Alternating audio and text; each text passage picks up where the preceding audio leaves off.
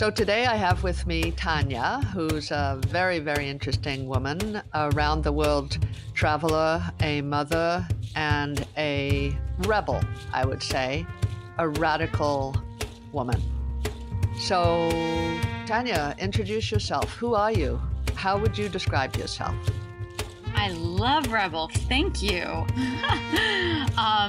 So I'm Tanya. I'm a women's health nurse. I'm the founder of a nonprofit to help abuse survivors. I write crazy. Can I curse here? Is that allowed?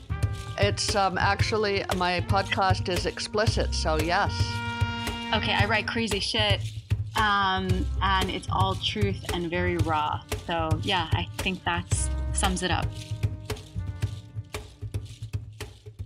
I'm thinking a lot about the word sovereign these days, in relation to women, and particularly in relation to women's reproductive life.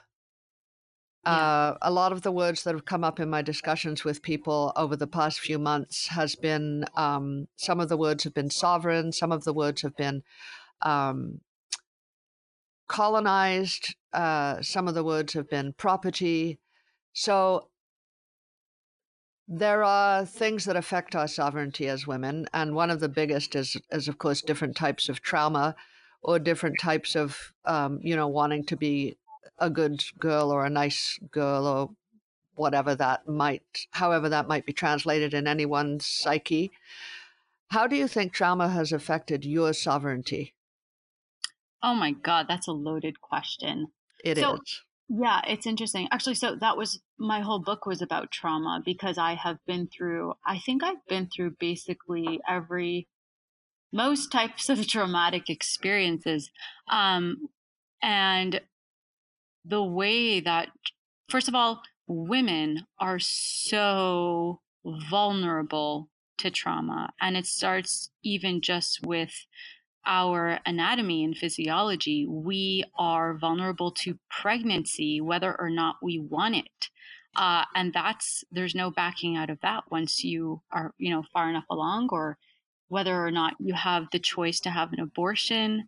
Um, so sovereignty just is difficult to access being a woman because you have a uterus and a vagina. Oh my goodness. And that predisposes us to so much trauma, and also takes away a lot of choice. And I think one of the greatest inventions of all time is birth control, is giving us back that choice and sovereignty over our lives. Because at the end of the day, women are more vulnerable to sexual assault, to rape, to traumatic birth experiences, to fetal loss. And also just in terms of equality, there's, as much as we like to say, yes, equality is getting better, we're still not there. And so in terms of sovereignty, I don't think we're there yet.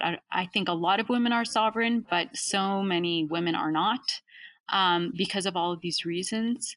And trauma is a huge factor in not having that control, and that power over our lives, and sometimes even over our bodies, and that causes a huge amount of issues. So yeah, it's a big conversation, and that's why um, I'm in the space that I'm in now, which is trauma healing, because it's not fair that it affects women so disproportionately.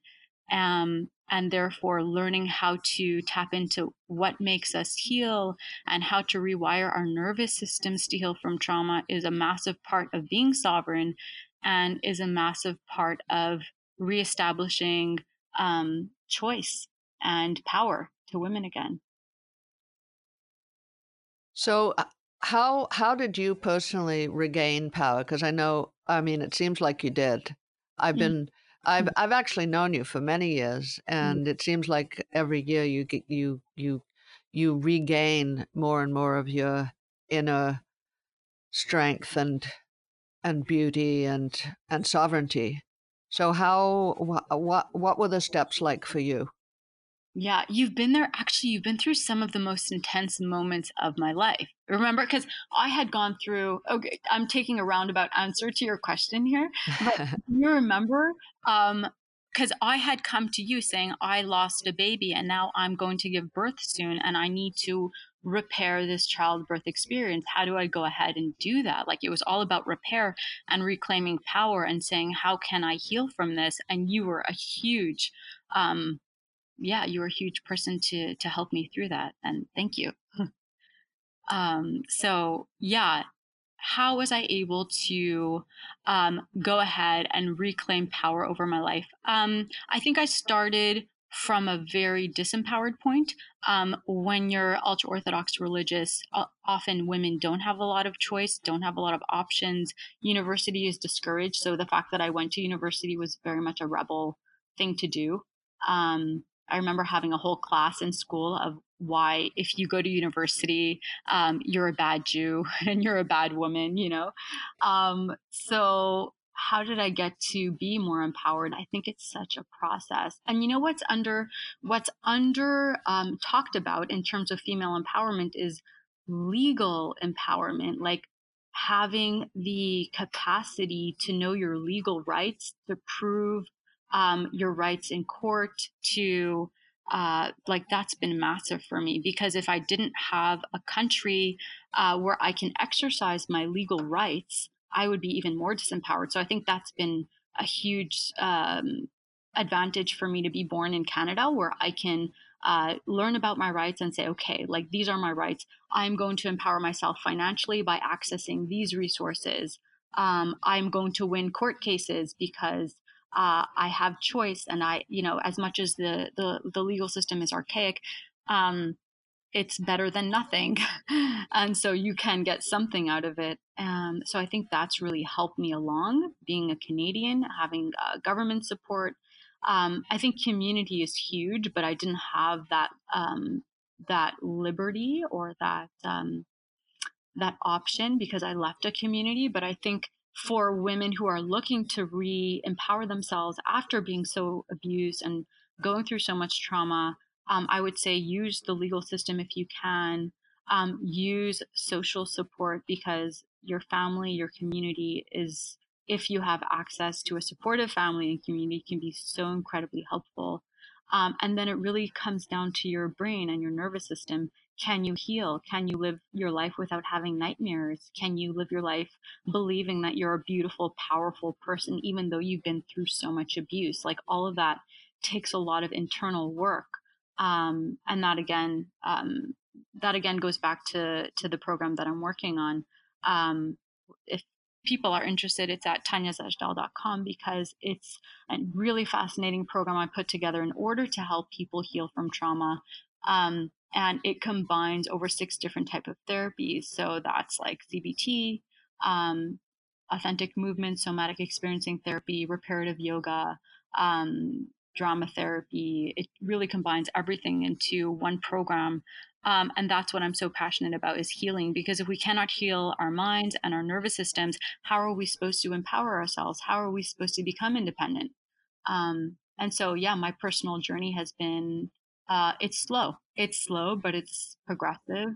And I think above all, listen to your intuition and do what you want, do what makes you happy at all costs, because you're never going to regret doing what made you happy and what felt right. So, what about this whole idea that, if it doesn't kill you, it'll make you stronger? I mean, I think any of us would rather have a really nice life with really supportive parents and go into a really good relationship with someone and have love and bountiful energy and joy all through their lives. And then others of us have definitely suffered trauma and become stronger from it. So, where do you draw the line when you're even thinking about it? Like, I look at you and I wouldn't want anything else for you, even though I have a small understanding of some of the horrific things you've been through. I do know that in a sense they've gilded you, they've made you stronger. Those breakages have been repaired and made more beautiful. So talk to me about that. It seems like a paradox. That's so interesting you bring that up, because when I was going through my journey of, like, I've overcome gang rape, I've overcome fetal loss from violence, I've overcome an extremely abusive and violent relationship. So there are so many things that I had to rebuild myself up from. And in that journey, I was like, I learned about post traumatic growth. And I'm like, oh, there's such a thing as post traumatic growth. And that means you can be even more developed and even more in tune and even more aligned and even stronger than you started off with. And so, yeah, of course, there's post traumatic growth. And when you can't help it and the trauma happens, we have no choice but to say, okay, it's sink or swim. Am I going to completely let this rule my life and fall into a depression and not get out of bed? Or am I going to move towards post traumatic growth where I can become, a superpower and I can do all the things, but even better? And that's great. But when you say, whatever doesn't kill you makes you stronger, I think the real answer on my end would say, whatever doesn't kill you hurts you a lot. And that's Yeah.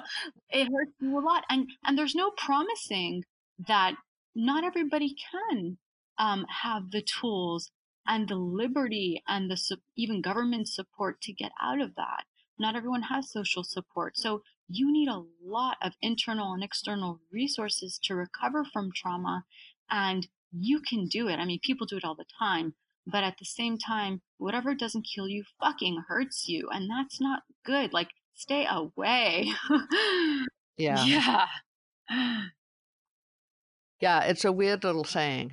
But at the same time, there is truth that, so many powerful women that I know have indeed experienced traumatic events, and those traumatic events have been transcended. Yeah. Yeah.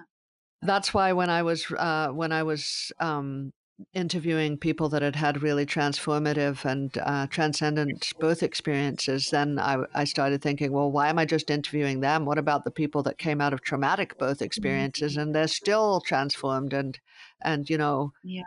good mothers and full of love? So yes, it's a difficult question. Yeah. Wow. If a young woman came to you asking for advice, this theoretical young woman is really just at the beginning of her life, and she's saying, "What can I do to live a good life? What kinds of things should I avoid? What kinds of things should I nurture in my life?" What would you tell That's a her? really good question. I think that as women, we're socialized to, as you said in the beginning of this interview, like, we're socialized to be good and to be kind and giving and generous. But the best advice I would give to somebody starting their life is, first off, you've already been socialized to be too giving and too kind and too generous. So just know that. Just be aware of it. And if anything, exercise your capacity to draw boundaries, exercise your capacity to be selfish, to put yourself first, because that's where empowerment starts, by saying, if somebody doesn't make me feel like $1 million all the time, I will not be around them. If somebody doesn't make me feel safe and loved all the time, I won't be around them, even if that's friendships or that's romantic relationships or that's a boss. And so really learning how to put yourself first in every sense of the word is protective. And that's the recipe to success. Because when you put yourself first, then you're okay. And then down the line, you can make sure your children are okay. And you can make sure that you have what you need and your kids have what they need. Yeah, that's really it. Like, learn how to be selfish. It's interesting, with the mosque debates these days. I was just actually on a plane a couple of weeks ago. I escaped to my favorite mountains, the Rockies, and on the plane it was so interesting to hear, put your own oxygen mask on Mm-hmm. first, then other Mm-hmm. people's. Yeah. And yes, we do need to put our own oxygen mask on first. We can't, not breathe and give everyone else an oxygen mask. Yeah. Yeah, and I think there's something to be said about also, in at the same time that women are socialized to be so kind and giving and generous, at at the exact same time we're doing that, we're pulling away from our own intuition and we're not listening to our own boundaries, and we're taking care of too many people to actually respect what we need and how and when and what makes us happy. So it's really so important to stay in touch with our intuition, and exactly, it's like your own oxygen mask in every sense of the word. Yeah. Yeah. So looking back at your life, are there moments when you consciously now looking back, can you remember moments when you actually pushed down your intuition about an upcoming event? Oh my goodness, and in every way. Because when you're born into a tight knit community, or you're born into religion, or you're born with a family that has really high expectations of you in whatever form that happens, you're constantly pushing away what you want, in and exchanging it for what's expected of you. And on a more fun note, like I always wanted to travel the world, but I was like, oh, I have to keep kosher, so I can't eat what I need to eat if I travel the world, and I have to dress a certain way, and I don't know if that's going to be, helpful if I start traveling to all these different parts of the world. And so I closed down my desire to travel because my religion made it really difficult to travel.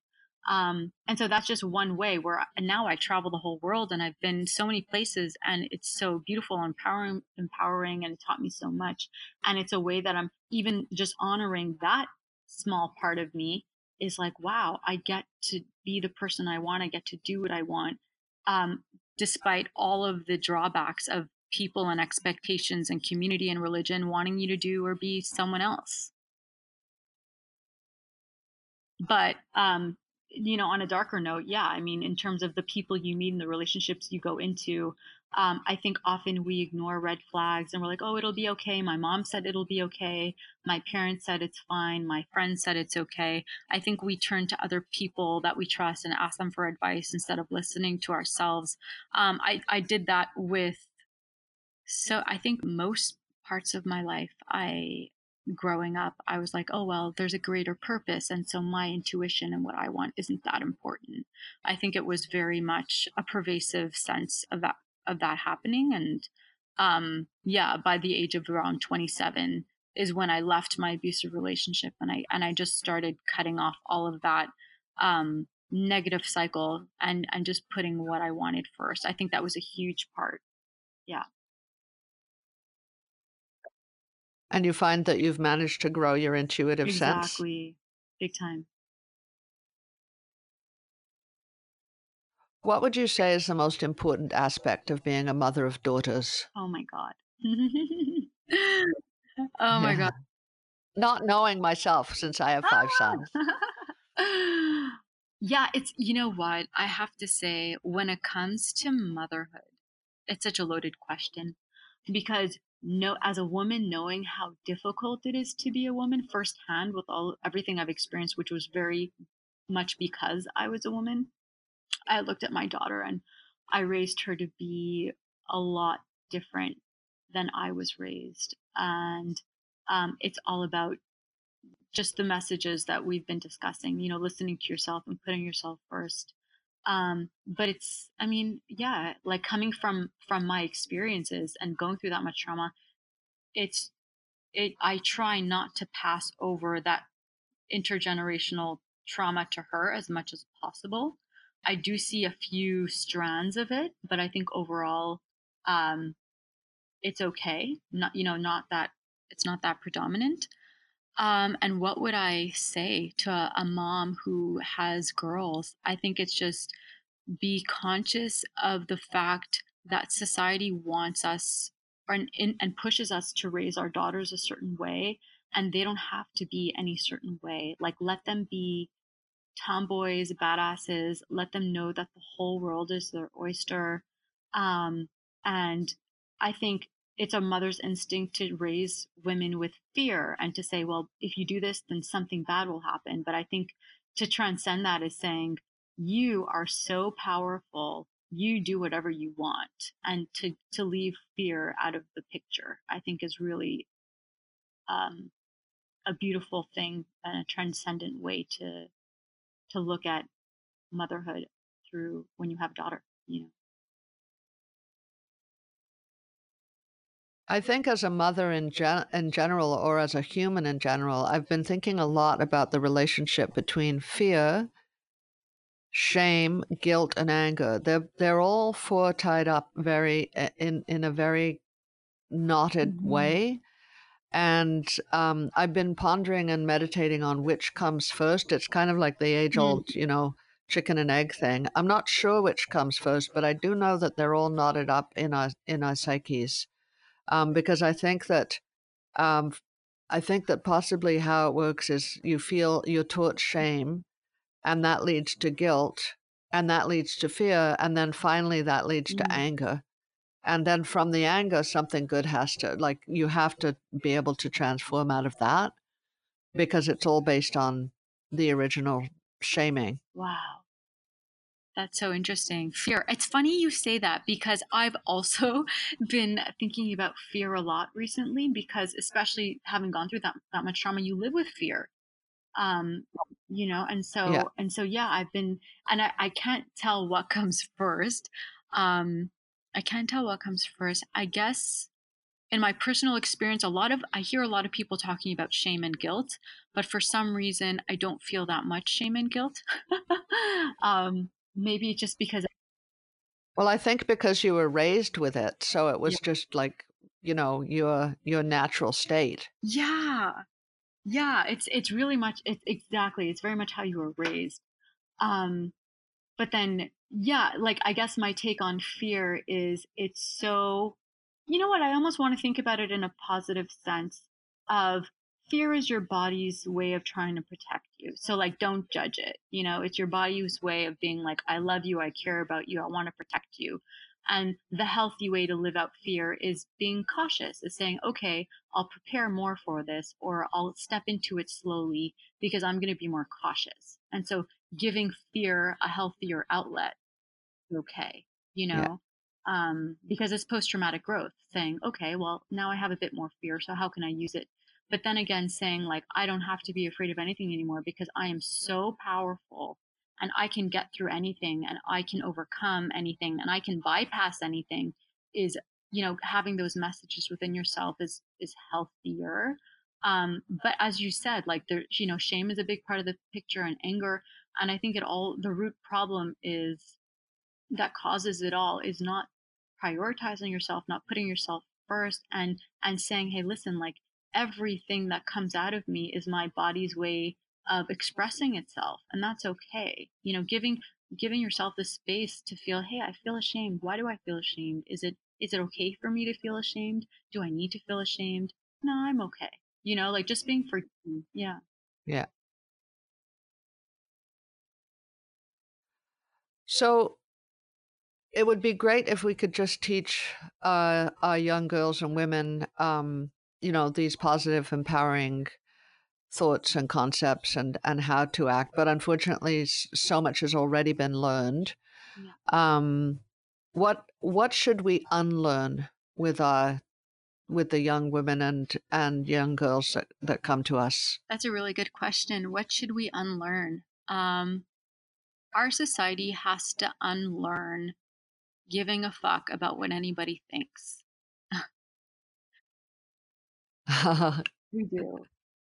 We have to That's a big Yeah, we have call. to unlearn giving a fuck because if you look at all the greatest, I don't know, greatest, but if you look at all the most famous YouTubers, it's because they don't give a fuck if they look stupid and they put themselves out there. Or Donald Trump, he doesn't give a fuck. He's super powerful. He's an idiot, but he didn't give a fuck. And that's why he got to the powerful position he was in because he just put himself first. And so I think there's a link between power and putting yourself first. And so not giving a fuck about what other people think and really truly believing in listening to your gut is because I don't think listening to your gut is a choice. I think whether it takes 10 years or even 50 years, people will wake up and say, I haven't been listening to my gut. I've always wanted to do this. I put it off, but I feel like I have to do it now. So it's not a choice. Listening to your gut, you might as well do it in the beginning. So unlearn giving a fuck because listening to your gut is so important.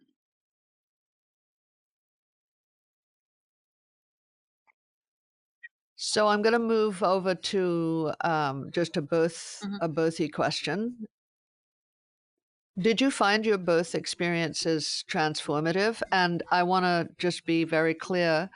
Um, one of the things that happens in our culture is that an abortion, a miscarriage, a stillbirth is considered not to be a birth experience. Like you're not a mom Mhm. if you've had a therapeutic abortion or a miscarriage, early miscarriage, or a stillborn, and that is absolutely untrue. As soon as you conceive, pretty much as soon as you're conscious that you're carrying a baby, then you're a mother, and Mhm. you always will be. So I Mm. said that plural because Yeah. the most traumatic birth experience that does not end up in a live baby is still a birth experience. So back to the question, did you find your birth experiences I love that you transformative? prefaced that because, yes, I did find them transformative. And I love that you said that because I found that after I lost my, um, yeah, after I went through the fetal loss, I wasn't considered a mom and I didn't have another baby either. So it was just this completely empty experience and nobody knew that I was a mom and nobody considered me a mom. But I felt like a mom because I had this baby that I loved so much. So I think it's really healthy and it's so important that you're putting that message out there because yeah, whether it's a choice or whether it's a miscarriage or whether it's an abortion, whatever it is, like, yeah, you are a mom and you can you can have that experience of saying, yeah, I carried a child, and so did I find that my birth experience is transformative. Ah, God. Well, I think that my first birth experience really broke me. I mean, having a stillborn, I was, just I had just turned 20 years old. I was so young. I was not prepared in any way, shape, or form to grieve the loss of a child. It really completely shattered me in so many ways. And so that was, in a sense, of course, that's a very transformative experience. And then what else? And then my next birth experience when I had with you, I had that live birth and I had, yeah, my daughter who I just fell completely in love with her within the first 2 seconds, and that transformed me because I was like, oh, I think it was a reparative experience that helped me build trust in my body again and build trust in just my world again of saying, oh, I could have a baby and this baby could be healthy. Um, and my third and final birth experience was also, I guess you can say it was the best birth experience, but it was traumatic after because I had postpartum depression. So, um, giving birth to my son was empowering because by that time I was already a labor and delivery nurse and I was in the hospital and I told the doctors not to touch me. So I was in this position, a squatting position. I completely pushed out the baby on my own and I was so happy with the birth experience. And then, within a few days after, postpartum depression set in. So that was it took about 2 years to really get through postpartum depression completely, to really completely, I think, say that I came out of it. And during that time, I think it broke me down so much that I was like, I think that was the factor because I was at such a low point to say, I'm not going to live with this abusive relationship anymore because I need to start doing things that make me feel better at whatever cost. And that's when I left my abusive relationship in postpartum depression. So, to say that my birth experiences were not transformative were like, oh my God, they were incredibly, like, they changed my life forever in so many different ways.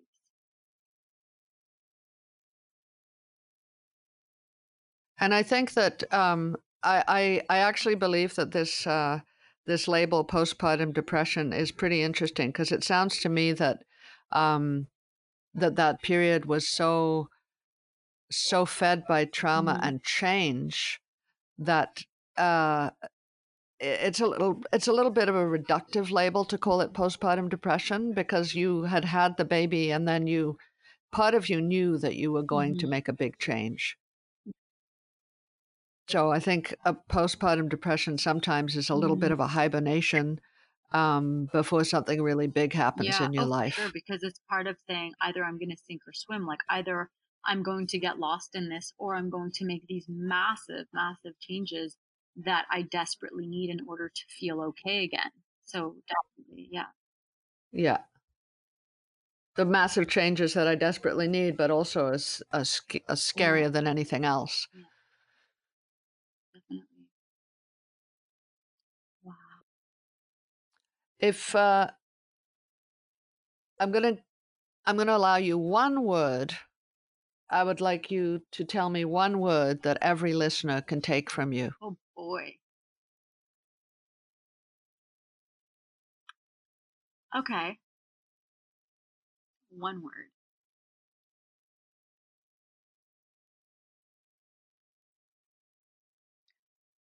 I'll put two words into one word, and what you can walk away with Okay. is whatever you've been through, just say fuck it.